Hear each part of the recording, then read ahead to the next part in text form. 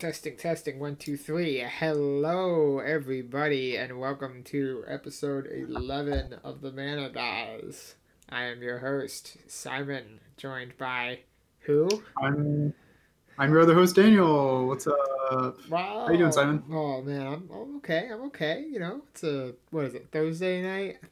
Thursday night. Not used to potting on a You guys weekday. getting a lot of snow in You guys getting a lot of snow in Massachusetts too? We have been. We're expecting to get like 3 inches tomorrow. Yeah, we got like 6 from that. Yikes. The storm from Texas apparently blew all the way up. But yeah, it's moving towards us now. Looking like Kaldheim out there, huh? Wow. So relevant. Yeah. Okay, so this week, Simon, we're doing a classic podcast segment. Every MTG creator's done it before. We're doing under and overrated. Wow. We've got a list of things on here, on our little podcast outline that each of us either thinks is overrated or underrated. Probably going to disagree about a few of these, but let's start off with the easy one. Let me add one to the beginning. Okay. So, how do you feel about podcasts about rating things? Underrated or overrated? Honestly, underrated. It's good content. I mean, the one I listened to and I'm like, all right, we should just copy them is the MTG Rants podcast. They're like Pioneer focused or whatever, but Pioneer focused? I don't know. It's just they used to be the Pioneer podcast, but then like Pioneer got really bad, so then they rebranded to MTG Rants, but now Pioneer's like actually good again. But yeah, I don't know. Rating things is good content. There's something like in your little animal brain that's like wants to compare stuff. So. Well, yeah, it just draws out opinions naturally, right? It's like, here's the thing. How do you feel about thing? And I feel like that's what the real heart and soul of podcasting is. It's just how do you feel about thing? And when you just give it a straightforward opportunity to just like riff on things, it's good. I don't know. I had more specific ideas in mind when I started saying that, but kind of fell by the wayside by the end. All right. Okay, so before we get into the nitty gritty MTG ones, let's start off with an easy one. Okay, French fries. The concept of French fries, not any specific French fry. How do you feel about French fries? Over or underrated? That's difficult. I think French fries as a concept encapsulates too large a range of quality of food for me to say underrated, overrated. Sure. Right? Like, okay. I've had some really fucking good French fries. Like, perfectly fried, crispy on the outside, soft on the inside. Just like, dip it in your condiment of choice, eat it. Just feel happy as the starch hits your tongue. It's just like, I like it. It's not a meal. But it is food, right? It is good food. It is good food. I think in terms of, like, okay, there are many foods in the world that can deliver, like, salt very efficiently to your body. Oh, yeah. And I think French fries is, like, the king of the salt delivery systems. Gonna have to disagree with you there. Really? Okay. I think tortilla chips, for me at least, are the king. That's cap. Of salt delivery, especially extremely salty tortilla chips. Looking at you. You'd rather have a tortilla chip over a French fry?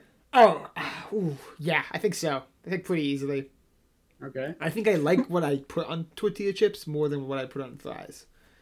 That's like true. Fries, I do like ketchup, aioli if I'm at some fancy place making fancy fries. Boy. But like tortilla chips, it's like you got your salsa, you got guac, you got your hummus if you're a hummus fanatic like I am. There's so many options. That's true. I think like the things that you can deliver to yourself on the chip are better on average than the things you can put on the French fry. You know? Yeah. You got queso, salsa, guacamole. Those are pretty banging. Well, yeah, like cheesy fries, right? Versus like nachos. Like similar food delivery. But like I feel like I'd still want to eat nachos because on top of those nachos, you can put more stuff, right? Like, I mean, like, I guess there's poutine. Poutine's kind of crazy. No, poutine's awful. You're not a big fan of poutine? I'm not a big fan of poutine. I gotta be real with you. I've never eaten poutine because, like, the only time I've ever been exposed to it was before I stopped being a vegetarian. Sure, But like sure. everyone around me as they ate the poutine was endlessly letting me know how good it was and how much I was missing out on. So I just kind of assumed it was just this thing that everyone loves. Maybe we need to get you some poutine, man. I mean, it may be in the cards. Speaking of in the cards, transition. All right, so let's start small. Let's start with a small, seemingly inconspicuous card that was banned pretty quickly in a lot of formats when it came out, right? I mean, how quickly was Deathrite Shaman banned in Modern? It was banned pretty quick in Modern. I think it really took a long time in Legacy, though. Like, way too long. Yeah, it did. It was in the format for quite a while. It's a strong card, but you have it here on Overrated. In Commander? Yeah. In Commander, I'm just like, I'm not sold on Deathrite Shaman, dude. Like, Really? Everyone calls it the like 1-mana Planeswalker. It's like, I feel like a lot of people, like the first Golgari deck you build, people just kind of jam Deathrite Shaman into it because of its reputation. Like, at least that's what I did when I first built like a black-green X deck. But I mean, okay, so like Commander is really different from all these 1v1 formats, mainly because like the second and third abilities of Deathrite Shaman are just so much less impactful in Commander. Like, gaining 2 life is whatever, and like draining 1 player for 2 is kind of a joke. Yeah. And then when you take that away, you're really looking at a Birds of Paradise that also needs people to have fetches in their graveyard. And at that point, I'm just like, I'm not sold on it, you know? I'm just not sold on it. I mean, I feel like its utility, you're underestimating its utility as like targeted graveyard removal. I think especially the creature line attacks. It can be good, especially if your meta has a lot of like graveyard interaction based decks. That's true. Like, it's very cheap. There's very little downside because it also serves as a mana dork. And I think definitely in like a black green deck where you're not running every fetch you can run in those colors, it's a lot worse. I think the more colors you get, the more fetches you're running, the more like lands you're putting in your graveyard, the better it gets. Mm-hmm. Like, I run it in 4-color dredge because I have most of the fetches, and you just put your whole library. And you're dumping your library in your graveyard. You can fuel it somewhat. It's true, right? It basically reads like a 1-mana, 1/2 mana dork a lot of the time. But when it does do something else, it's free, right? It's free something else. As far as mana dorks go, yes, its conditional effect hurts it a little bit, but it also has some upside to affect it. I don't know if I'd say it's a ridiculous card in EDH, but I'd say it's definitely a strong card. I think if you're building like your 4-color dredge deck, if you're building with the idea of like really leveraging that early mana advantage, it's powerful.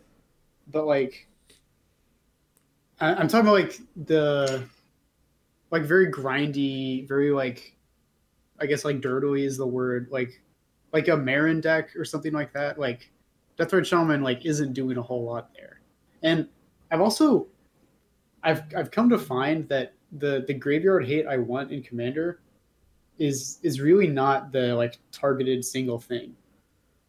You know, like, I'd much rather, if I'm going to include a card because of its ability to hit on the graveyard, I'd rather include something that can like take out a whole bunch of different like reanimation targets at once, rather than just Deathrite Shaman. Because it's very rare that like okay, you have Deathrite Shaman out, and then they like your opponent has their reanimate in their hand and it gets stranded that way. Like, really, like what happens more often is that like you have your Deathrite Shaman in play, and then they play like Living Death, or they play Rise of the Dark Realms, and then you're like, okay, well, I mean, I'll exile your big Eldrazi or whatever that's in the graveyard, like your Ulamog the Cecil Sunker that's in the graveyard, but they're still going to get a bunch of other things. So I don't know. Yeah. I think if you're trying to leverage the early mana advantage, I think it's really solid, but I would implore a bunch of other deck builders to maybe look at what Deathrite Shaman is actually doing to their deck. Yeah, so it should be more like when you put in, you should really only be considering it a mana dork. You shouldn't be, like, the lines of text are there, but you're not, and which in some ways almost makes it, like, not worth putting in, especially if you're only playing black-green, right? Because there are so many 1-mana elves that make black and green mana. Like, why bother with a Deathrite Shaman? Outside if you're looking for one more, I don't know. Would it get priority over like Elves of Deep Shadow? for you? I honestly, okay, if I'm building a graveyard deck, I honestly don't know. Because I once, okay, so if there's like a part of my deck that's built around like exploiting the graveyard resources, I want to have like that part of my deck, but I also want to have like the part of my deck that's concerned with like card draw and mana ramp, not be so dependent on my graveyard plane working out. Does that make sense? Yeah, Like I don't want them to like slam a rest in peace and then I'm like, oh shit, like okay, like all these cards in my hand are turned off, and in addition, my mana dork is turned off, so I can't yeah, like try to dig out of it. You know? yeah. A hand with a Deathrite Shaman and no fetches in it. Yeah, it's relying on a lot. It's relying on your opponent's Sublime. Yeah. Which, is pretty consistent, right? On all levels of play. Like, from fetches all the way down to Evolving Wilds and tap fetches and stuff like that. I mean, it's definitely something that exists. So in some ways, like, especially if you know who you're playing with, I mean, even if you don't, I mean, that may be the other thing that we're not considering here, right? Is that, like, fetch lands of all varieties and budgets are ubiquitous enough in the format that, like, it's going to be a very rare game with Deathrite Shaman. I guess turned on. Maybe I should just pay more attention to how often fetches are getting played. Because in my mind, it's not that often, but maybe it is actually a lot higher than I'm admitting. Because like Myriad Landscape, Evolving Wild, stuff like that. I don't know. And like I never played it in paper. I mean, obviously online with the fetch lands being much cheaper, it's much more common to see people play that. And even when people aren't playing the fetches, they're still playing Evolving Wilds. What's that? Ash Barrens? Is that the Ash Barrens? Ash Barrens, stuff like that. I mean, there's so many options for it. Or like if you're playing a mill deck even of some sort. But I guess the problem is, right, if you're playing a turn 1 mana deck, you want it to be online turn 2. Yeah. You want to get to... It's like if I'm playing a turn 1 mana dork, I want to have 3 mana on turn 2. Like that's what I'm playing around. And if that's something that your deck really relies on, it's definitely like you should definitely... I think that's exactly the scenario where you don't put it in your deck. It's like if you always need 3 mana, if you have a 3 mana commander, if you consistently want to make a turn a turn 2 play for 3 mana, like you want to play Cultivate turn 2 every flipping game. Yeah. It's like, okay, well then focus on that and not the slight upside on a mana dork. Now, if they ever unbanned in Modern, hey, now we're talking. Okay, well, I think that's highly unlikely. Okay, so next set of cards, kind of related to Deathrite Shaman, we've got Fetchland mana bases. Over or underrated? Oh my god. I haven't... I mean, once again, going back to 4-color dredge, is this just like a 4-color dredge evaluation? Playing with... Like, I don't have Fetchlands in paper. They've always been kind of too much for me. It's just like... I don't know, it's kind of silly to not spend money on them because they're always going to be relevant. But Can't relate. Especially now. Especially now. It's like, now they're just so restrictive cost-wise that's like, it's just not going to happen. They are confirmed to be reprinted in Modern Horizons 2. We'll see what happens. It never does anything, is the thing. The demand is just too high. There's just no reason for shops to drop the price because people that will want to buy them will buy them. It's like... That was the funny thing about Modern Horizons 1. Like Scalding Tarn increased in price. I remember like Thoughtseize increased in price for a few months. Snapcaster Mage, so maybe the reprint is actually like not what we're looking for, but I don't know. They need to just put them on the list, those cards that can just like show up in booster packs randomly. Oh yeah. They just need to put it on the list for every set. Just that'd be so cool. Constantly inject a steady but not huge supply of fetch lands into the account. That's all they need to do. It's like, that's all right. I'm gonna get sidetracked on a little. Sure. Like all my my problems with like reserved lists and stuff like that aside, I think the scarcity of the best lands in the game, outside of reserved list lands, right? Like of the fetch lands, is the biggest mistake that Wizards of the Coast is making. Okay. I think like Here, go ahead. Go ahead. Okay, it makes the barrier to entry, right, to every format besides standard so high that I think they're losing out on a large... It's quite possible they're losing out on a large amount of customers. Obviously, they've done more market research than me, but I think, like, for me, that was always... I mean, the reason I originally got into EDH, which is good for them, like, they're enjoying that, right, was because I found standard to be atrociously boring. And Modern was like, oh, I need to buy $800 worth of fetches to play this deck. Not gonna happen. Well, I mean, when I like first started getting into Modern, like one of the first like goals or quests I'd set for myself was to buy a full playset of all the cons fetches back when it was like back in like 2016, back when they were at a pretty low point, honestly. Just because I recognize that when you're playing Modern, when you're playing a non-standard or non-commander, whatever, in eternal format, they really are like the price of entry. They really are like any deck you're gonna play besides like Amulet Titan or Tron or whatever is gonna rely on fetches in some respect. So yeah, there's just like there's always a ton of demand for them, and it's like the market is nowhere near saturated. It's kind of weird that Wizards hasn't. I don't know. I guess it's not that weird because they like money, but it's also it is free money for them. It's literally just free money. Every set with the fetch land sells like insane. That's why Cons was an amazing set because the limited environment was great. Yeah, and they printed fetch lands, and people bought that shit up. I mean, it's funny, right? Because when I really started getting back into Magic was during Cons of Turkey. I opened up a Wooded Foothills. I was like, and I was still at that point where I was like, fetch lands. This is terrible. Yeah, I'm gonna sell it for $60. Give me 4 copies of Traumatized, please. Yeah, we've all been there. So it seems like to me we're kind of leaning towards maybe appropriately rated, maybe underrated. It feels so good to play a 4-color mana base with fetch lands. Like I think it's highly unlikely I honestly ever even build a 3-color deck again in paper until I bite the bullet and buy fetches at some point in my life.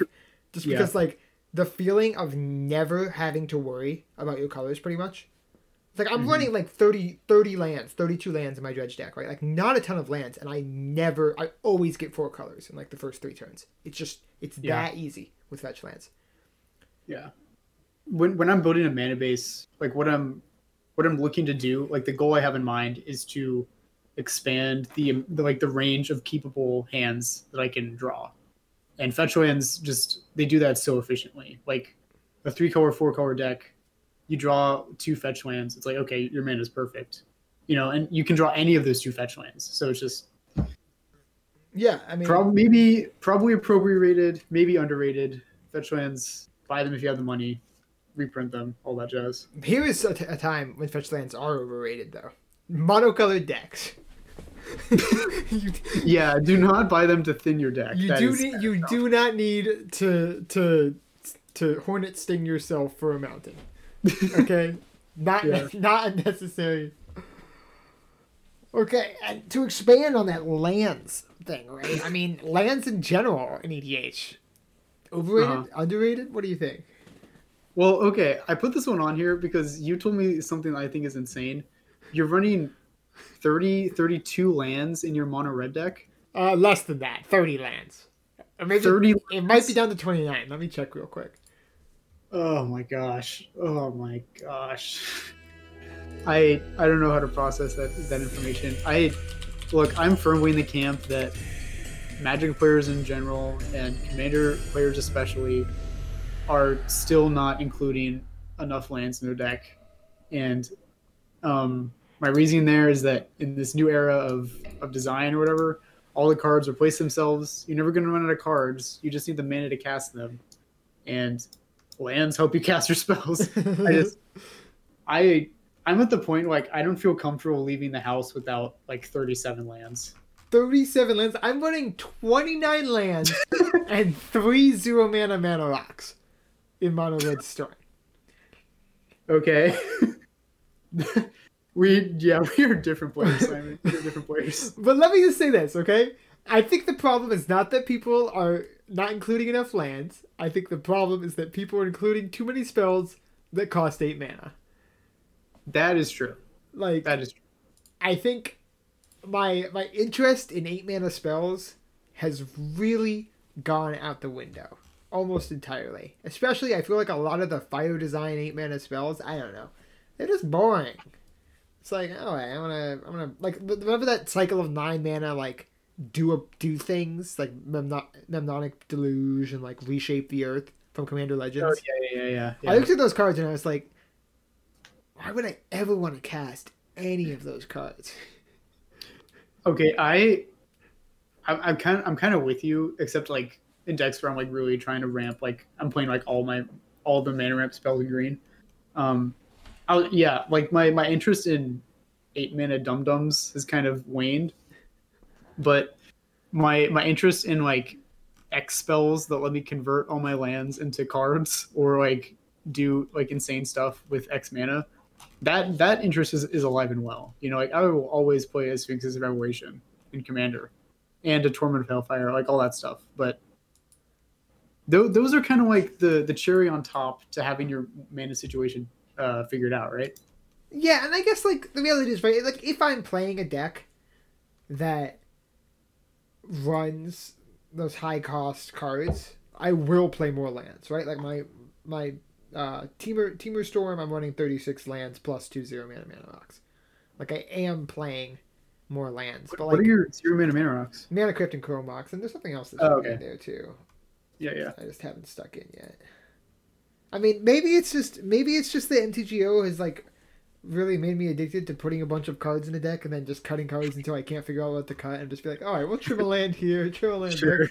It doesn't feel like I get mana screwed too often though. And the reality is, right, like when you're trying to play a game plan that like you have to keep a hand that accelerates you quickly, right? Just to get to the point where you have enough mana to just go off. I mean, in a lot of decks, right? Like green, any deck playing green, basically, you can do that consistently just because you're playing a bunch of ramp spells. You just play lands, play ramp spells. You have a bunch of mana. Your cards replace themselves. In red, once again, you don't really have those options. Like you can play a bunch of mana rocks and stuff like that, which I am. Like by God, I am. But like, your cards aren't necessarily going to replace themselves without Circara on the field. That's true. So you kind of have to focus, instead of just focusing on consistent land drops, you have to focus on getting to, like, I've won the game with the deck, right, with one land on the field. Like, that's crazy. It is possible to do that. You just have to, I mean, it is lucky, obviously, but luck is that's what red's all about. It's all about being lucky. Just like luck favors the prepared, right? Yeah, well, luck favors the people who believe. Sure. By God, do I believe.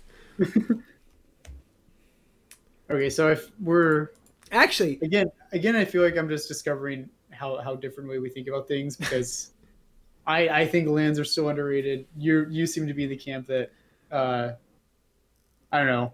Well, the kinds of decks you build, lands are kind of overrated for you, right? Yeah, I mean, I feel like the need for always having 36 lands is overrated. And I think this is something, I mean, like, you look at, like, competitive EDH, right, where they're running much, much lower curves, which is something that I try and mimic, not in the fact that I'm, like, not even that I'm, like, making the deck stronger, just that I'm cutting the curve down as much as possible. Yeah. Because I really have become a big fan of, like, having plays turns 1, 2, and 3 that aren't necessarily just, like, Mana Crypt, ramp spell, big thing. You know? Or like Mana Crypt, ramp spell, commander. I actually really like playing, like actually having a board state or a board presence in the first couple turns. Even if it's not necessarily the strongest thing, I just like that kind of like I'm getting the parts moving. Like immediately. It's like it's that thing we talked about, the first one to grab the napkin or whatever. Yeah. Yeah, I want to grab the napkin first. I want to hit people with 1/1s on turn 2, you know? It's like I just kind of I feel that vibe. I mean, yeah. I can get down with that. Yeah, like the mono black kind of partner deck that I build. Like curve ends is basically at 5, right? Like, and even then there might even be too many 5-mana spells in the deck. It's like 6. It used to be that like what you got for 5 mana was not a lot, but nowadays like 5-mana spells win the game on their own. So yeah, I mean, some of them literally do. Revel in Riches, card's pretty sweet. Okay. Oh, I saw this Twitter thread about like a Mardu Treasures deck that I actually might want to put together.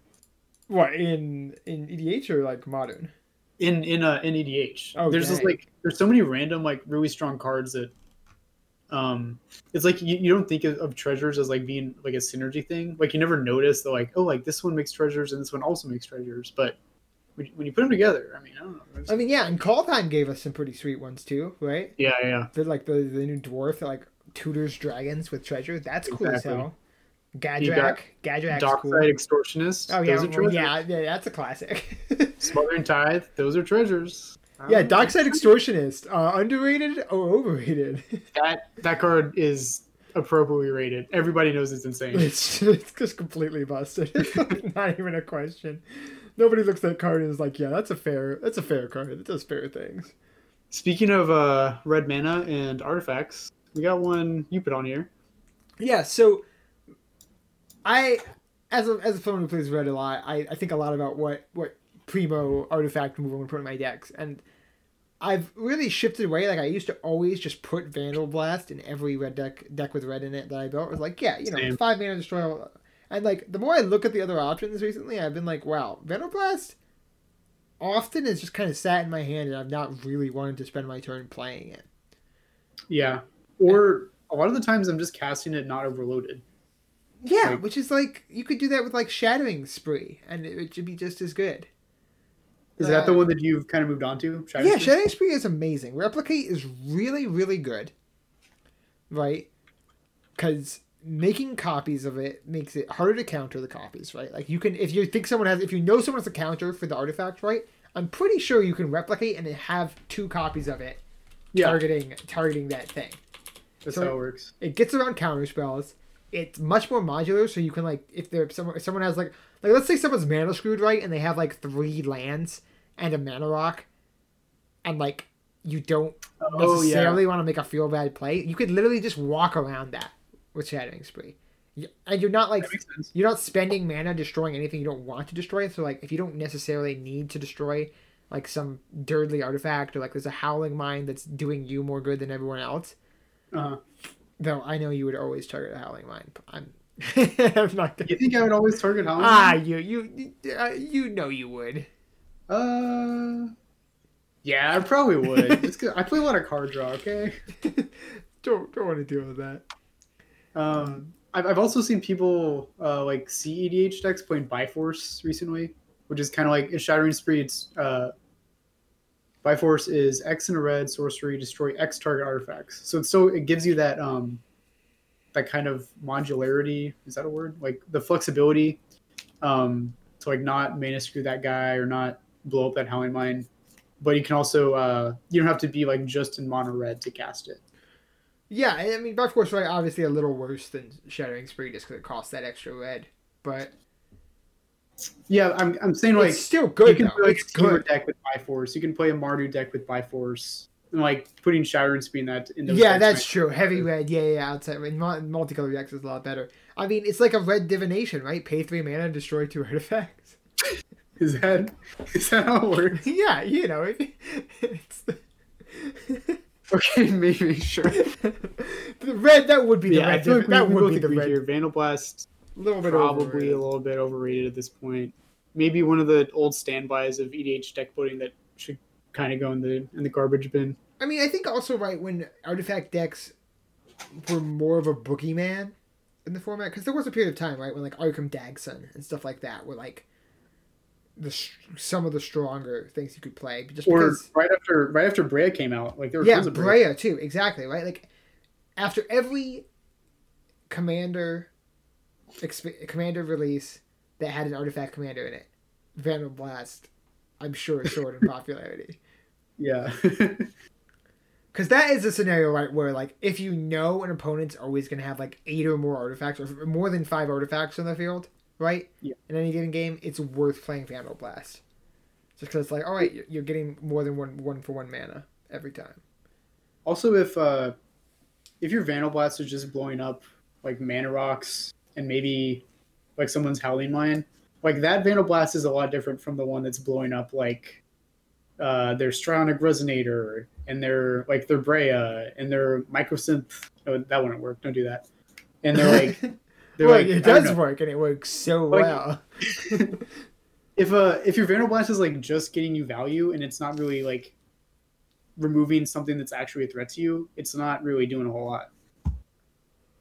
Besides making everyone want to hit you with their creatures. Exactly. All right. So this next one I also put on here. This would be a little polarizing one. It's already a polarizing topic in the community. Infinite combos, right? And it wouldn't be an EDH podcast if we didn't talk about infinite combos. Exactly. I mean, I think infinite combos are way overrated in terms of both their like even like power level and just like general like vibe of playing against. Yeah, I wanted to ask you, did you mean that like infinite, like people overestimate how strong infinite combos are, or were you meaning like people like play infinite combos too much? Like, what did you mean by that? I think everything about them. Really? Okay. I feel like they're not necessarily super fun Magic, which I think a lot of people hold the opinion of. But I also don't think they're the only form of Magic that's not very fun. I don't think they're necessarily always going to beat other strategies that are, or I don't think they hold a candle to a lot of like other strategies that play at a similar power level, right? Like, okay, I think they're good, obviously. Like something that wins you the game, 2-card combo that wins you the game, that's good. But I think like in a lot of ways, building a deck that had just like, all right, I'm gonna do some game plan and then I'm gonna throw down Palinchron and Deadeye Navigator and win. I think it's doing yourself a disservice in a lot of ways. It's like I don't know. It's kind of hard to like. I think if that's the only kind of deck you played, Commander, I think you're maybe missing out on part of the format. On a pretty wide swath of the format. But I think those decks are fine to play. You know, like I don't know, like I find those decks kind of fun, honestly. But yeah, it's not bad, right, to have this game plan that's focused on doing one thing to win, right? Mm-hmm. And like I don't mind playing against infinite combos at all. I think I've definitely played against them enough at this point where it's like I wouldn't say I'm desensitized. I just say it's like it's not a strategy that like really bothers me. It's like, okay, you have your way to win, I have my way to win. Whoever's gonna get to it is gonna get to it. Let's see what happens. Yeah. And obviously, okay, go ahead. Well, no, I think I agree that they're overrated in one sense that people will just jam some random infinite combo in their deck, even if it doesn't have anything to do with like what they're playing. You know, like someone might build like a Mizzix deck, like the guy with experience counters that discounts or instants and sorceries. And then like, oh, dude, like I'm in red and blue. I should play Pestermite Splinter Twin. And it's like, well, maybe like why? Like why do that? Like you're just putting a very fragile infinite combo in your deck, and it's not strengthening your deck in that meaningful of a way. Like I don't know, it's just like introducing another failure point. So I think in that aspect they're overrated. But I don't know, in terms of strength, I think they're appropriately rated. I definitely think in terms of fun for the person pointed off, they're overrated. Like they're not that fun to pull off. You know, like what's really fun is getting to the point where you can actually like controlling the game or like bobbing and weaving through interaction to the point where you get it. Like actually like just putting it on the table is not that exciting to me. Yeah, I think personally, right, I find the amount of fun a combo entails is directly related to the number of pieces required to make it work. Ooh, okay. Right? Like, were you there when I was playing the mono black deck and like I had like just like a dumb board state and I managed to get like Zilliport Cutthroat, Dark Prophecy, Nether Trader. Yeah, like when that happens, right? It's like, okay, I've put together this machine with like 6 cogs and they move in synchrony and I like that. That is really satisfying. Like all the overlapping synergies coming together and finally just like hitting that break point. Yeah. I think finding a deck that like pushes that break point from a lot of different angles can be really fun. But like once again, like Palinchron Deadeye. I mean, I've played Palinchron Deadeye for years. Like that was like, all right, here's my mono blue win condition. I'm gonna play Palinchron Deadeye. I'm gonna play Ambassador Laquatus. I'm going to mill you out. It's like, oh, you have an Eldrazi? I'm going to mill you until it's deterministically, until it's the last card, and then I'm going to make you draw 2 cards. Like, it's just like, it's amusing the first couple of times, and then it's like, okay, we've seen this story before. Yeah. Let's move on to something new. I can understand that. And yeah, I guess they obviously are powerful, and there are definitely some infinite combos. Not all infinite combos are created equal. Like there are some that are just generally stronger. That's why you still see them. And like obviously, if they weren't as powerful as like other like high synergy instant win cons, people wouldn't play them. Yeah. But like food chain is still a thing. Allurin is still a thing. I think. Yeah, I'm thinking like I guess I'm thinking of like Demon Fish, like Demonic Consultation plus Thassa's Oracle. Like that is like the most efficient one in Commander, but I still don't think like I think that one's overrated in the sense that like if you're playing blue and black, you don't have to include it. It is not like strictly necessary you include it in like your like blue black zombies deck just because it is like that efficient. Yeah, I wouldn't run Demon Fish outside of CEDH. Yeah, I think that's like all right, because that's a win con that unless people are packing very specific responses to it, like you're just gonna win every time you play it. It's like yeah. no one's gonna beat it. It's like yeah, you'll win every time you draw the two cards, but then there will be some games where you only draw the Oracle, some games where you only draw the Demonic Consultation, and then it's like really awkward and like I don't know, like just drawing, like say I'm empty-handed and I draw a random Thassa's Oracle. That's not like that much fun to me, honestly. Yeah, and like as soon as you start putting tutors in right to get to it, it's like okay, now you've just ratcheted the power level of your deck up. Like you're just like you're already playing with fire at that point, and that's kind of what I'm thinking about, right? Like you're playing with fire design. I'm playing with.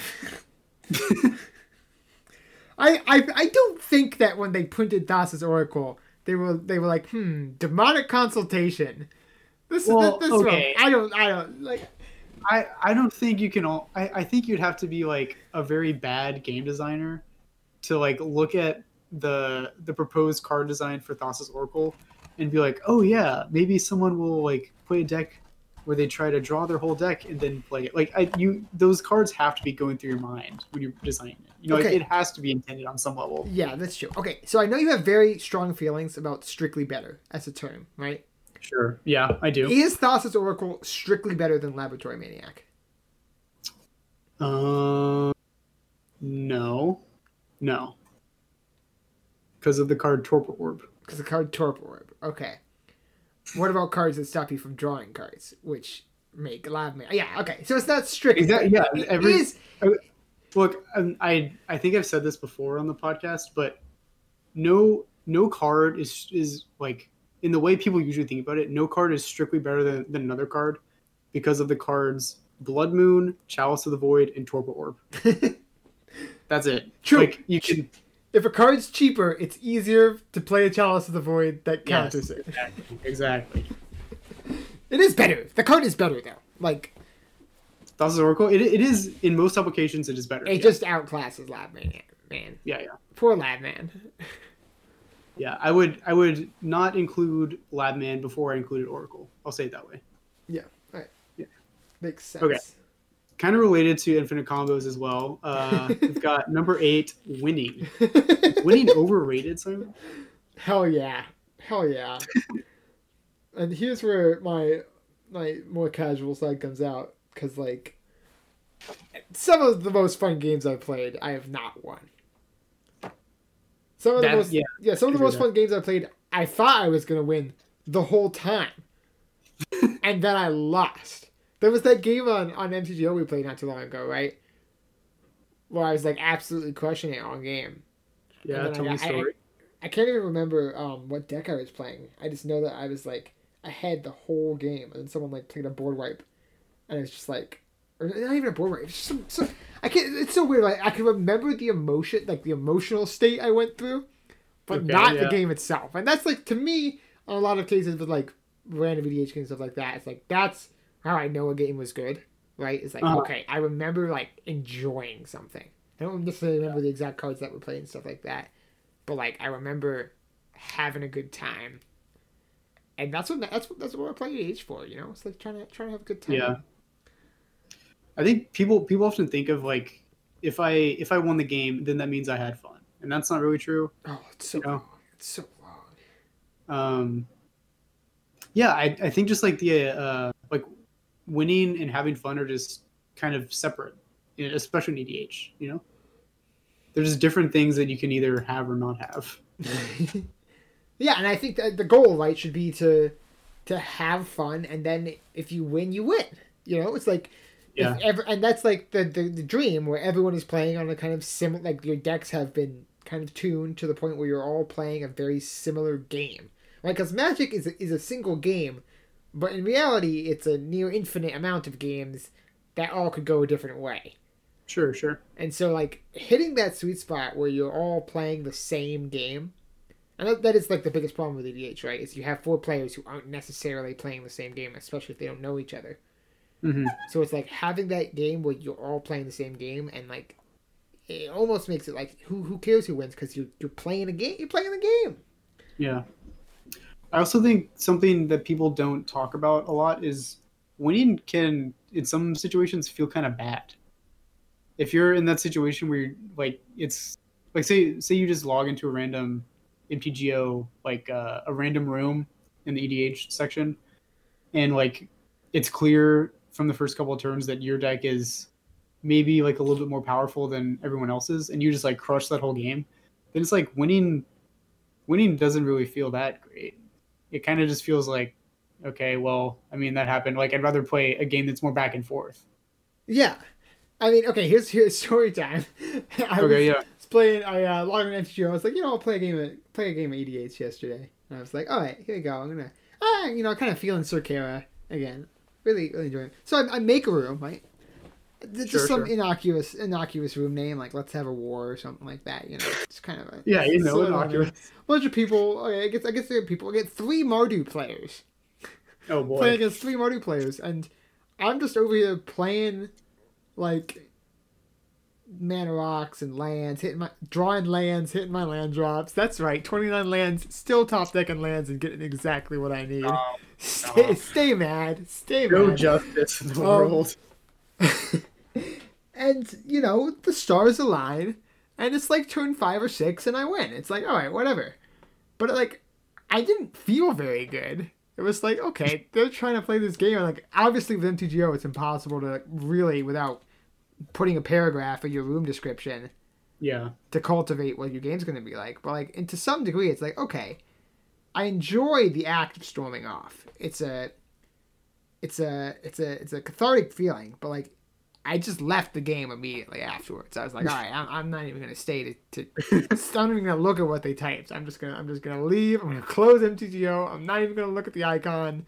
Just gonna pretend this never happened. What were the commanders they were playing? Oh my god, the new Kalia of the Vast. Oh wow. Queen Marchesa. Okay. What's the last one? I think the last one was the Partners. I think it was like like Kiri or something. Yeah, like I think I don't think it was a kid. I think it was like Timna and Vile Thrasher, Smasher. Oh, that's cool.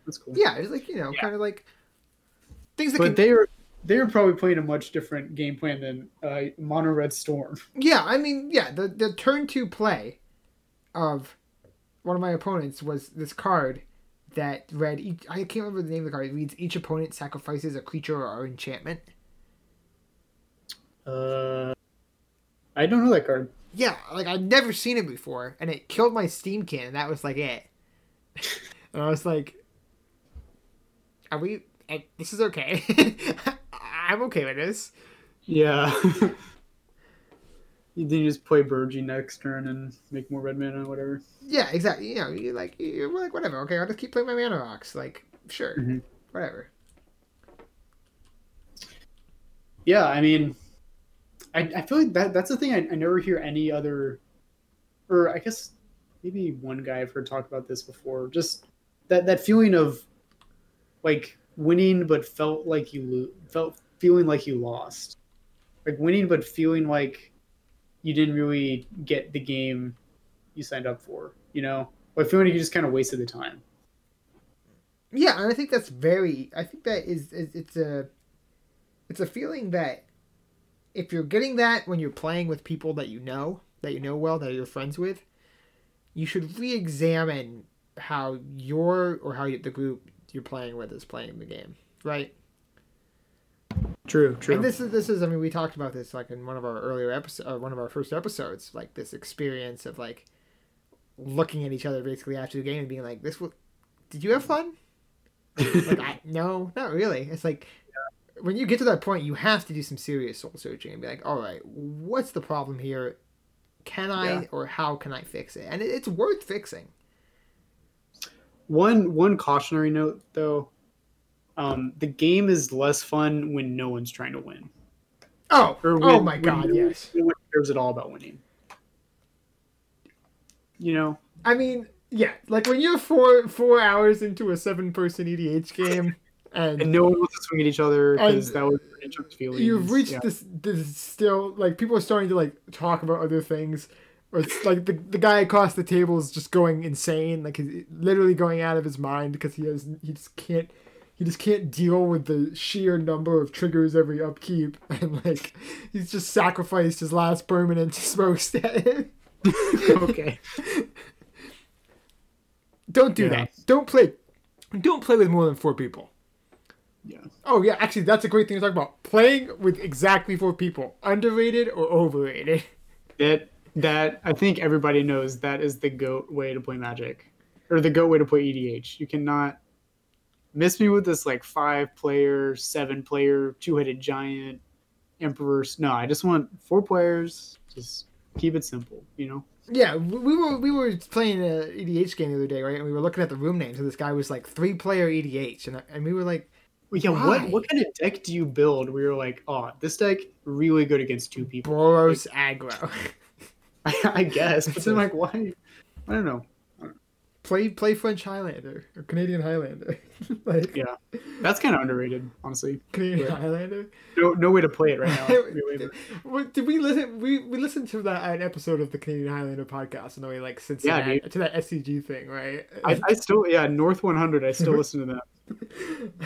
They like a lot of weird cards get played in Canadian Highlander that like I just didn't know about, you know. Or like they think about things in a different way. It's kind of interesting to hear, but I just remember listening to their segment on like point changes. Yeah. And just being like, what the this is too many rules for deck building. Like, I cannot deal with this. Like a band list is enough for me. Once you get into like, okay, I'm gonna use 3 of my point buys on a Black Lotus, like, nah, I'm good. Yeah. I'm good. Yeah. How many points is Jeweled Lotus?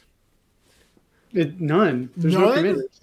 Oh, there's no commanders, right? For Canadian Highlander. Oh, dang. Speaking of cards that will never be pointed, number 9 on our outline, Past in Flames. Simon. Past in Flames.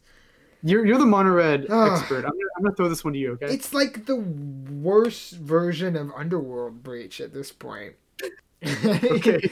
Yeah, that's one way to put it. That's not saying a lot because Underworld Breach is like one of the most broken Magic cards ever printed.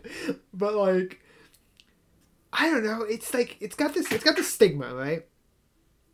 It's got this stigma to it where like someone sees it in your graveyard, they're like, oh, you're gonna play it and win the game. It's like, it costs 5 mana. I have 4 lands out right now. Like, come on. Yeah. Maybe the fact that you're underrating or saying that Past in Flames is overrated is related to the fact that you're only playing 29 lands. Maybe. I don't know. You think there might be a correlation there? I don't know. We'll have to keep track of my next 50 games of Mono Red Storm and figure this. You have to crunch the numbers. Yeah. I don't know. I mean, the card is good. The card's very good. I just like sometimes I don't feel good drawing it. Quite often. Yeah. Actually, it's like I see a card, I'm like, man, I wish this was any other card. Yeah, it's one of those cards you include for like inevitability, but it doesn't really like progress your game plan when you're trying to set it up. So, yeah, exactly.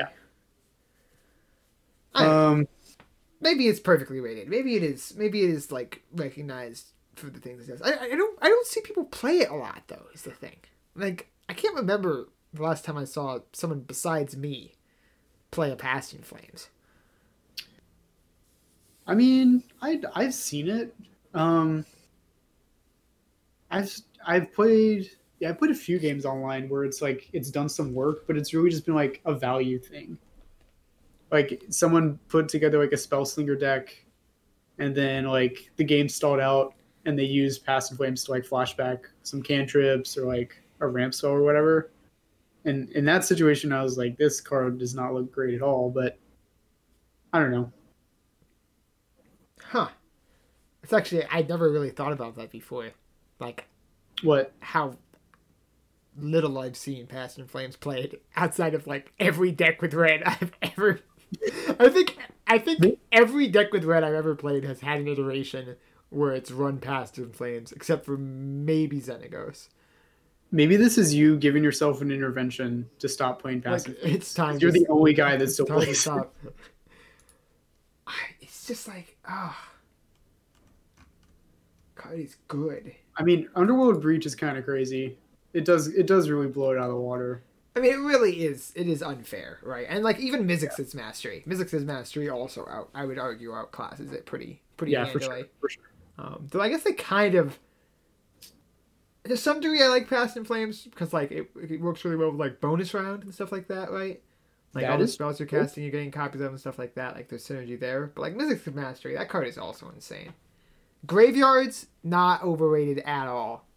Yeah, doing stuff with the graveyard. Okay, I want to point something out. Notably, Deathrite Shaman is embarrassing against both Past in Flames and Mizzix's mastery. Just want to say. It's true. It's true. It does absolutely nothing. Anyway. Okay, this is I put this next one on here. Yeah, talk to me about this one. I want to hear exactly what you mean by this. I think the concept of virtual card advantage is kind of overrated in Commander. Do you like, or do you know what like I mean when I say virtual card advantage? Yeah, be more clarify for me. Okay. Well, okay. When a lot of people will talk about, I'll say like VCA or whatever. When they're talking about like white, they're like, okay, so like Blade Splicer, that's like, it's technically like you didn't draw a card, but you played a creature that had a body and it produced another body. It's like, okay, there you go. You're +1 on permanence on the battlefield. That's card advantage, right? A lot of times, like people think of like token producing stuff as like virtual card advantage. Basically, anything that produces material on the board, usually exclusively on the board, but doesn't actually like put a card into your hand. That's what I mean by virtual card advantage. And I think it's a little bit overrated in Commander because in order to like actually leverage like a card's worth of value out of the little permanent you put out there, like in order to make like the golem that Blade Splicer makes, like make it actually worth a card, you have to be in a pretty specific board state, you know? And a lot of the times those board states don't really come up as often as they do in 2-player Magic. That's why I think it's a little bit overrated. Well, yeah, it's like the old saying, right? A card in the hand is worth 2 on the board. Is that actually a saying? That is actually kind of clever. No, I'm gonna steal that. Yeah, you can credit whoever said the bird in the hand thing, but I know. Yeah. That makes a lot of sense to me. Yeah. It also makes a lot of sense to me that it sounds like bullshit. It's like, what? Okay, your 5 soldier tokens. Yeah. I'd say if your 5 soldier tokens or whatever are worth some amount of cards in your deck, the cards in your deck fucking suck in Commander. Well, come on. Okay, so those 5 soldiers, they're always worth something, right? If all of your opponents are 1 life, those soldier tokens are incredible. Yeah, but they're not. A lot of the time, cards. Your opponents are like 35 life, and then it's kind of like they're worthless. Yeah, and I think in that way, it's like you kind of do have to separate actual card advantage from everything else. Exactly. Like if you have a great board state, an awesome developed board state, and no cards in hand, you are literally 1 card away from any of your 3 opponents from just being absolutely dead in the water. Exactly. Like, I think one of the main differences between Commander and other formats is that like the board state is not like as sure of a store of value as it is your hand. You know, like I would like, if you play just like a white weenie deck where you're like, all right, here's my 1-drop, 2-drop, 3 1-drops on turn 3, like play Glorious Anthem, and then they play like Toxic Deluge for like 3, and you're just out of the game entirely. Like you're gonna have to do a lot of work to convince me that the soldier tokens you made are actually worth anything, you know? Well, yeah, it's like the same way that counterspells, right, go from card neutral to card disadvantage in EDH. It's the same way with creatures. The average power of a creature in EDH is a lot lower than in 1v1 Magic. It's the reason that Enter the Battlefield effect, creatures with strong Enter the Battlefield effects, are so favored in the format. Yeah. Because once you've played a card from your hand, right? I mean, that's another reason the graveyard is so strong, because it turns your graveyard into not a hand, but a place you can actually get consistent card advantage out of. That's true. I want to be clear. I'm not like telling people to completely abandon the idea of virtual card advantage. I just think when you're thinking of including a card because of like the virtual card advantage it might accrue, you need to think about, is the situation where I'm going to be able to use it going to come up that often? And if it's not, hey, maybe this card is kind of worthless. I mean, yeah, that's been a big shift in the way, like, I not even knowing about virtual card advantage, right, or not really thinking about it at all. The way that I build decks recently, it's like, okay, here's this cool 2-card synergy. How often am I going to see it? Yeah. And which one of these cards is less relevant to the rest of the deck? Cut the chaff. It's like, you have to, you can put a bunch of like I kind of think of them as like strings, right? Like I got my big conspiracy board and I've connected a bunch of cards with strings, right? Yeah. And it's like, okay, here are 2 isolated cards with only a string between them and nothing else. Get rid of them. Yeah. It's that sort of like forming the web and making sure it's actually interconnected. Yeah. One of the big culprits I'm thinking of when I wrote 10 was Trading Post. Does that make sense? Yeah. Because that card sucks. I mean, yeah. But people still include it in the artifact decks. So like, man, I'm gonna want to sack this artifact token to draw a card. But in order for that Trading Post to get value, you need to be in a situation where you're like dragging out the game and you're being able to leverage it every single turn. And it's just, I don't know. There are cards that will draw you more cards than Trading Post for less mana. Yeah. They exist now. And like, I mean, Trading Post is cute if you're kind of doing that thing. You're doing this like artifact activate abilities thing, right? Mm-hmm. Okay. I'd say play it, right? It's like, but when you actually just think about what the card itself does, it's like you pay 4 mana and then you like walk through this weird cycle of activated abilities. It's like, yeah. In my mind, Palace, it's not on the board. It's not on no tax in that. Okay, that's my rant about virtual card advantage. Very nice. Be more conscientious in your deck building. Very concise. I like it. Okay. Cards. Yeah, these last 2 you put on here they're a doozy. They're a doozy. So this kind of ties back into we were talking earlier about 8 mana spells being awful and stuff like that. I think cards that in general cost more than 5 mana. I run outside of green decks, which are obviously an exception in the fact that mana costs on your cards don't really matter as long as you have a bunch of ramp spells. Yeah. I run very, very few cards that cost more than 5 mana. And even 5 mana, I try and like limit it to like 6 at the most. Yeah. Like, regardless of like the curve in my deck, I think in general, I just try and I'm actually looking at like all my decks. Almost all of my decks have 6 5 mana cards and then a couple cards that are more expensive. Yeah. I think this is just a consequence of just how much 5 mana can get you nowadays. Like 5 mana nowadays gets you like Nissa Who Shakes the World. Like 5 mana gets you, I don't know, like what's a busted red, like bird, the horn side of Burgee, like or like Mana Geyser. 5 mana gets you Mana Geyser. Yeah, it gets you Mana Geyser, exactly. Like you don't need to spend more than 5 mana on something to win you the game. Like I'd rather spend like 3 mana on one thing and 3 mana on another thing, and then they harmonize to make a bunch of explosive stuff happen, than just like, all right, here's my Consecrated Sphinx, here's my Grave Titan. That's just like, no. Yeah, and I think once again, I mean, this goes back also to like when you're constructing a deck, playing to synergy rather than just like I'm gonna play a bunch of big beefy cards that do things when you play them. Yeah. I just try and leverage that into a victory. Because like if someone is playing a bunch of cards that work together well, and you're just playing like every 8 mana Titan cycles with just like all the Bringers of the Dawns and all the like Magmatic Force cycle and the Titan cycle, it's legal, and the Primordial cycle. I did try and. I'm thinking of like Joda decks, or Golos decks. Yeah.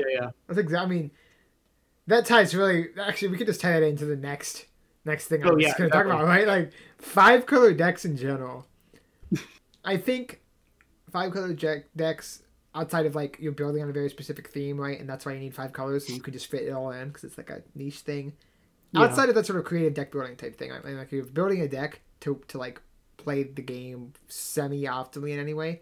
I think 5-color decks almost always end up being really generic.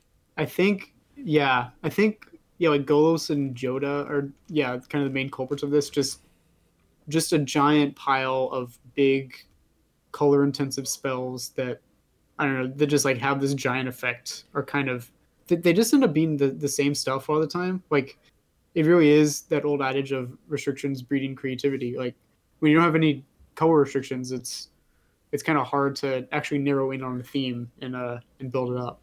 Yeah, and it's like part of the reason I've never built 5-color deck. It's like I've tried. I've actually like sat down, started putting lists together for 5-color decks, like at least 5 times, right? Like just like I tried doing it for like Gauge of like the world, the what's the Gauge of the tree, like the 5-color legendary land thing from Kamigawa. I think that was like the first one I tried. It was like, wow, this is so cool. It was like Ramos Dragon Engine. Kind of tried it out with Golos, and I was like, wow, this is not for me. But like what I found is like every time I do it, I get a little overwhelmed by all the choices, and I end up just putting the same cards in, and it's just like, wait, I just built this deck. The last time I tried to do this, why am I doing this again? And it just completely just burns me out of the whole process. Yeah, I've never built one either. Kind of that same thing. It's like, how do you actually? You know what? I think what would be fun is to build like a 2-color deck that's like splashing the 3rd, 4th, and 5th color for like 1 or like 2 or 3 cards. I think that might actually be fun.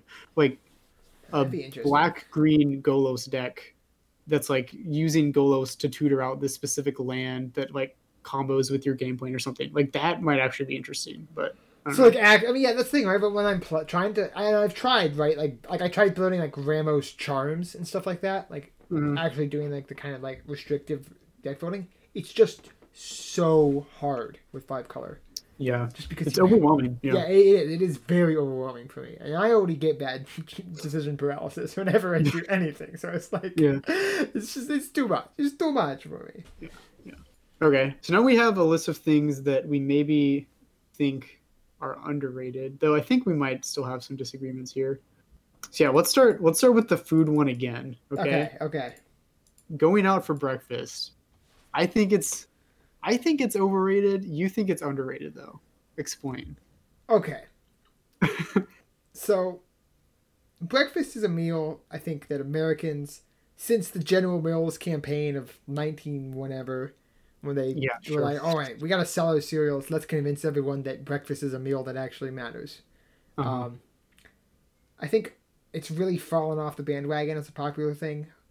As a lot of people are overworked, got extra jobs. I know most of my coworkers don't eat breakfast. Yeah, I don't either. Not me. Every morning, breakfast. Wow. I never skip breakfast. I don't function if I don't eat.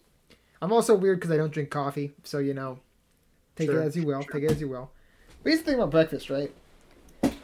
Normally, just a little energy boost to get you through your day. But it's a weekend. Let's say it's a weekend. You got some time. Maybe you wake up a little late. Just some time for kind of a breakfast brunch type thing. Sure.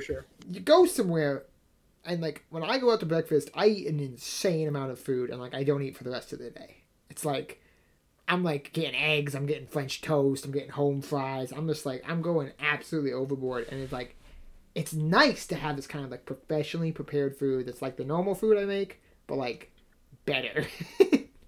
Yeah. I don't know. I'm just a fan. I think going out and getting food you couldn't like prepare yourself. You just like don't have the tools or like don't like it requires some like really specific ingredient or whatever that you don't know. I think that's like okay. I think like, but going out for like, all right, I'm gonna get waffles and bacon as my breakfast thing. Like just that. Like you just like go to IHOP and get that.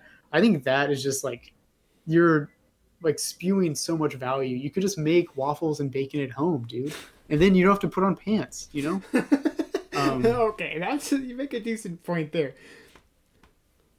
I mean, I should point out that my smarmy Massachusetts liberal side is coming out here, just because we have some pretty like I wouldn't say upscale, but definitely like not like a couple tiers above IHOP breakfast places in my hometown.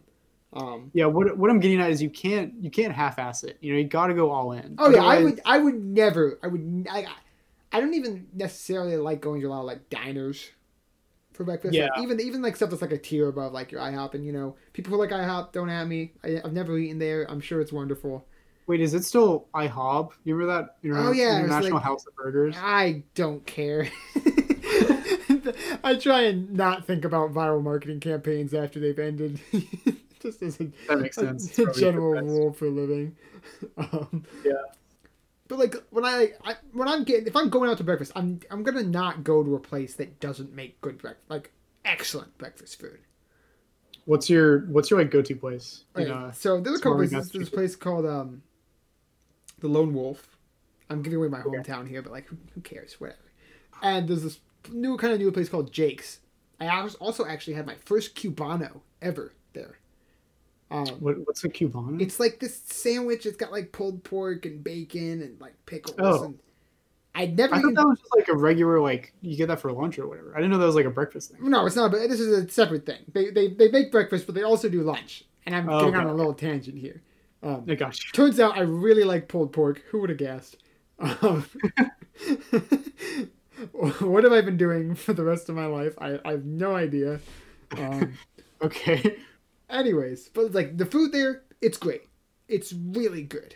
It's really good. I mean, you know, we're living in maple syrup zone. I don't know how much maple syrup you've eaten in your life, being a Texan and all that, but like probably not as good maple syrup as you've had. I bet. When this is over, you gotta come down to Massachusetts. We'll go to like a sugar shack.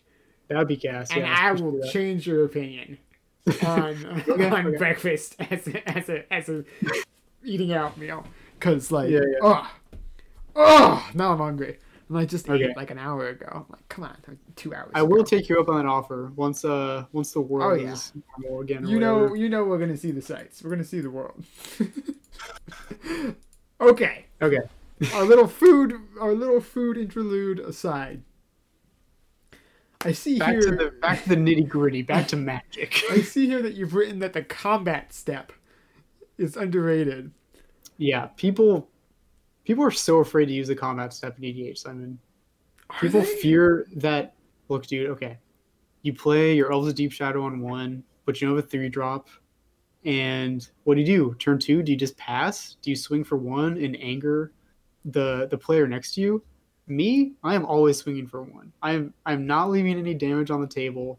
I'm trying to get this game going. You know, I don't care if I make an enemy, but like, I from playing online, I've seen a lot because there's not like that political. You can't like engage in that politics as much. Like, would you be mad if I swung you for 1 or like all that stuff? And like not knowing the person, people are maybe just like less scared to just like swing for damage when the person is open to swing for damage. But I don't know, like just getting in there, just jamming, underrated. Yeah. So maybe it's almost that like it's an overreacted. Like being swung at for damage is overreacted to too much. Yeah. Like it makes it much harder. Besides the already difficult job of being an aggro player in an EDH game, it's much harder when the second you swing at someone with your 2/2 with lifelink, they declare a blood feud upon you and your bloodline, and they're like, "All right, I will destroy your entire family for hitting me with your bear." It's like, combat step is great. The other frustrating thing, I think, like the combat step is like the most interesting part of Magic. it's really when you get to see exactly how much your opponent values like their blockers. Like, okay, my example is like I have an let's see, I'm trying to think of something. It's very public decision making, right? Wait, I'm trying to think of an example. Okay. Yeah, okay. So let's say your artifact opponent has played a Riddlesmith, which is a 1 blue 2/1. Okay. It's like when you cast an artifact spell, you loot basically. Yeah. And on the previous turn, you cast an Elves of Deep Shadow. Okay. Me, like if I don't have a 3-drop, I even if like there's that risk that my opponent blocks with the Riddlesmith and my Elves of Deep Shadow dies, I'm always going to swing at the Riddlesmith player. Because I think like learning how valuable that is to them, like if they block, like maybe they might have a board wipe next turn or something like that. Like you get to figure out all this information just by taking this like run of the mill game action. I think it's very interesting. I mean, I will be real with you. If I swing at someone with like an artifact commander that played a Riddlesmith turn 2, and they don't block, I mean they do block my Elves of Deep Shadow, I'm going to assume their deck is basically non-functioning because what do you have in your hand that you turn down all that free card draw? Like, I have no idea. It's the wheels moving. No, it's totally no. It is. It's the most public. It's the only public decision making outside of like playing the politics game that you get in a game of Magic because you see what they're. Oftentimes, like people will like move cards to kind of show what they're thinking. I mean, you mean in paper? Yeah, in paper and just in general, you will see online too as people declare blocks, undeclare blocks. Like there's this like they're doing the math in their head and you're seeing it happen. And when it starts going your way, when you can see that they're like blocking the way you really want them to, it's like yes, you block like that. And like you know this feeling like when they actually do block with a Riddlesmith. Like that feeling of like what on earth are they doing? Like what is possibly going on? Like that I think is very fun. Yeah, and also like the feeling when like someone makes like an attack that you think is just horrendously wrong. It's like yeah. What is going on in that hand of yours? I have it's like no idea. A pump spell? Do they have like maybe they swung their like their 3/3 and your 6/6 and they're like holding Anger of the Gods, but they don't want you to know about it. And it's like all these different mind games you can have going. Yeah. And it's so funny how like when people do that, you can also just not block. It's like It's like, oh, your 3/3s they're coming at me? Sure, whatever, I'll take it. Exactly. Yeah, there's just I think people in general are also kind of reluctant to like not have their card do something, quote unquote. You know, like you swing with your 1/1 Elves of Deep Shadow and they block it with their Riddlesmith. It's like, oh man, like I missed a point of damage because I didn't swing at the person that was actually like had no blockers. So then like, I think people also maybe overvalue that. Do people think that way?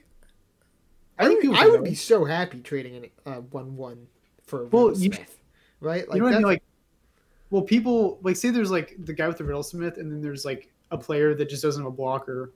I think like a lot of EDH players will swing at the guy that doesn't have a blocker. Yeah, just to get the free damage, keep their creature, keep their the free damage. But really, like there's free damage on the Riddlesmith player too. You're just like not recognizing it. It's free Riddlesmith. Yeah, free Riddlesmith too. Like then your Elves of Deep Shadow trade up for Riddlesmith. I'd say losing a Riddlesmith is a lot more hurtful than 1 life point of damage. Exactly. So I don't know. I just think we need to give the combat stat more love in Commander. You know. Main phases are cool, but I want to see creatures hitting each other. You know, I would like to see more like that's some design space I'd like to see them develop more in Red and White is like combat step interaction and stuff like that. Yeah, like the Master Warcraft type spells. Yeah, I mean, I think White could easily get like a counter spell, an unconditional counter spell that only happens during combat and stuff like that. That would be very cool. Something like that, right? Where it's like. This is the time during the turn when this color has control. You know, it's like because that's already what Boros gets. It's like Master Warcraft, like you said. Yeah, White gets a lot of those like deals 3 damage to an attacking or blocking creature, like those kinds of cards. But there's definitely more stuff you can do there. What if it was like draw 2 cards, but I don't know. I guess it would just be raid, like draw 2 cards if you attacked. As an additional. You know what would be cool? Ninjutsu on instants and sorceries. Some way to make that mechanic work. As an additional cost to casting the spell, choose a creature you control. Yeah. It deals no combat damage this turn. Something like that. Okay, that's actually cool. Yeah. And it's like it could be a divination, for Christ's sake. It's like a divination. Or, I would want it to be like, it has to be like blocked or unblocked. You know, like, yeah, it probably has there's to be blocked. It has to be blocked, right? Yeah. Choose a blocked creature you control. It deals no combat this turn. Draw 2-3 cards. I don't know. I don't know. If you want to get crazy, draw cards equal to its power. Oh my gosh! But then you're playing white. All your creatures have like 3 power max. Yeah, exactly. So it's already controlled by the color. I mean, of course, then you start playing Selesnya, right? And it's just like, yeah, whatever. Slaps forehead. Anyway, prevent all damage to that creature you control. Play Questing Beast. Boom, synergy. Oh wow! There you go. That is it. Okay, so there definitely have to be some different wordings for that. Okay. Ooh. What, number 4? Yeah, I'm looking at. Yeah, banning things. I wrote this one on Monday because so the thing I'm thinking is underrated is banning things, because we had in all the non-EDH formats like huge changes on Monday with like multiple cards banned. I think the total is 15 cards banned across all these formats. And 1 card unbanned. 1 card unbanned? Oh yeah, Luris. Luris and Vintage is unbanned, yeah. Was that the only card banned in Vintage besides the anti-cards? I know we talked about this at one point. Yeah, just like the Dexterity and yeah, and the anti-cards, yeah. Well, I don't count those as cards.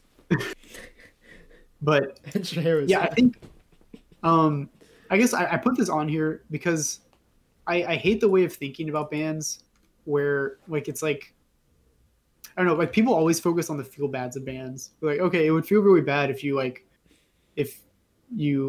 played, or if you invested all this time and money into like your ad nauseum deck, and then your Symbian Spirit Guides get banned.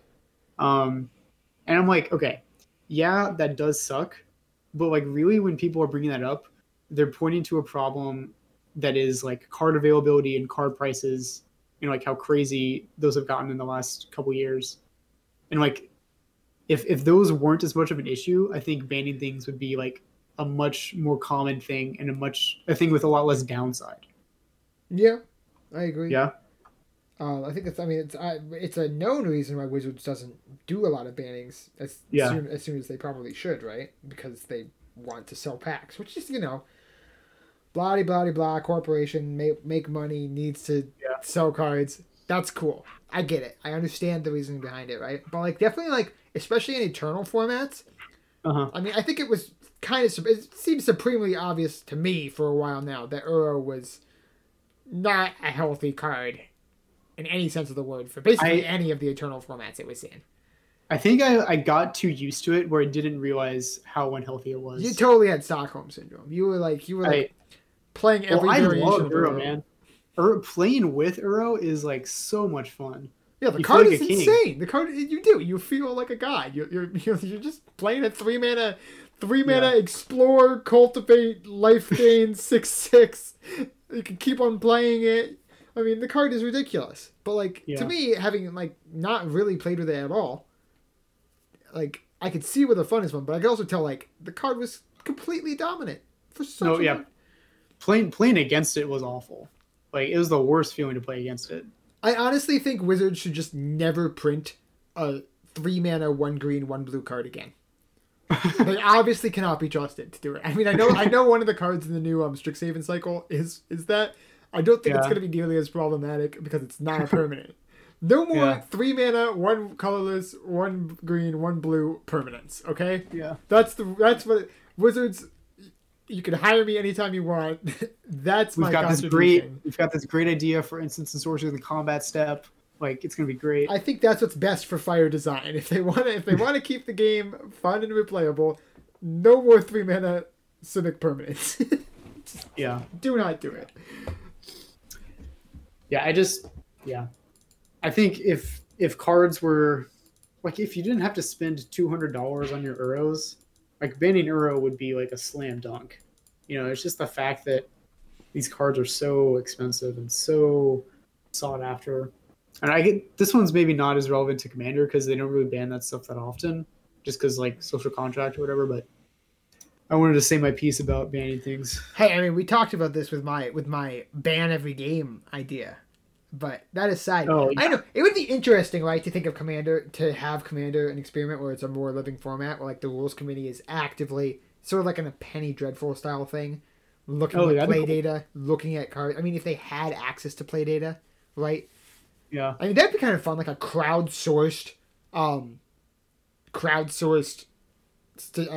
game statistics, where like people like say, okay, here's you record when someone plays a Soul Ring turn 1, you record who wins the game, you record the cards that are associated with winning the game. Yeah. And it's like compiling that over like 1 million games or something like that. I mean, I think you could get some really interesting results from that. And then taking the most egregious cards. That'd be very hard to put together, but yeah, it'd be very difficult. Someone smarter than me could do it. Oh, okay. Leave it to the smart people. Actually, it's funny, right? Because what we were just talking about, the whole like euro costing a bunch. I mean, I put this down in a moment of my usual economic rage. The kind of like money power level gradient in EDH, and I think people recognize a large part. Yeah, what do you mean by this? By like, I mean, just the advantage that's afforded to you, even outside of like mana bases and stuff like that, which is the typical thing. I mean, especially as cards get a lot more expensive for the format. I think we're gonna see a more common or a widening divide between the EDH classes, so to speak, just like real life, Oh, so you mean just like how much of advantage you get by being able to spend like $50 more or something? Yeah, I mean, like when we were talking about, I mean, in every one of our color series episodes, right, we ended up talking about like, oh yeah, here's this card that is actually really central to the strategy of this color, and it's also it's like $70 now. Or in the case, I mean, like when you sent me that message about like Wheel of Fortune getting bought out, yeah, it's like what, like $400 now? Yeah, it's crazy. Insane. That card is literally required to play red. Yeah, I mean, yeah, we said it in the core episode. We'll say it again. Yeah, it is required. It is. I think easily the best red card like ever printed for EDH. It's insane. No argument here. Yeah, and it's just like the fact that it's not even something people necessarily think about, right? Like it's like even outside, it's like playing OG duels.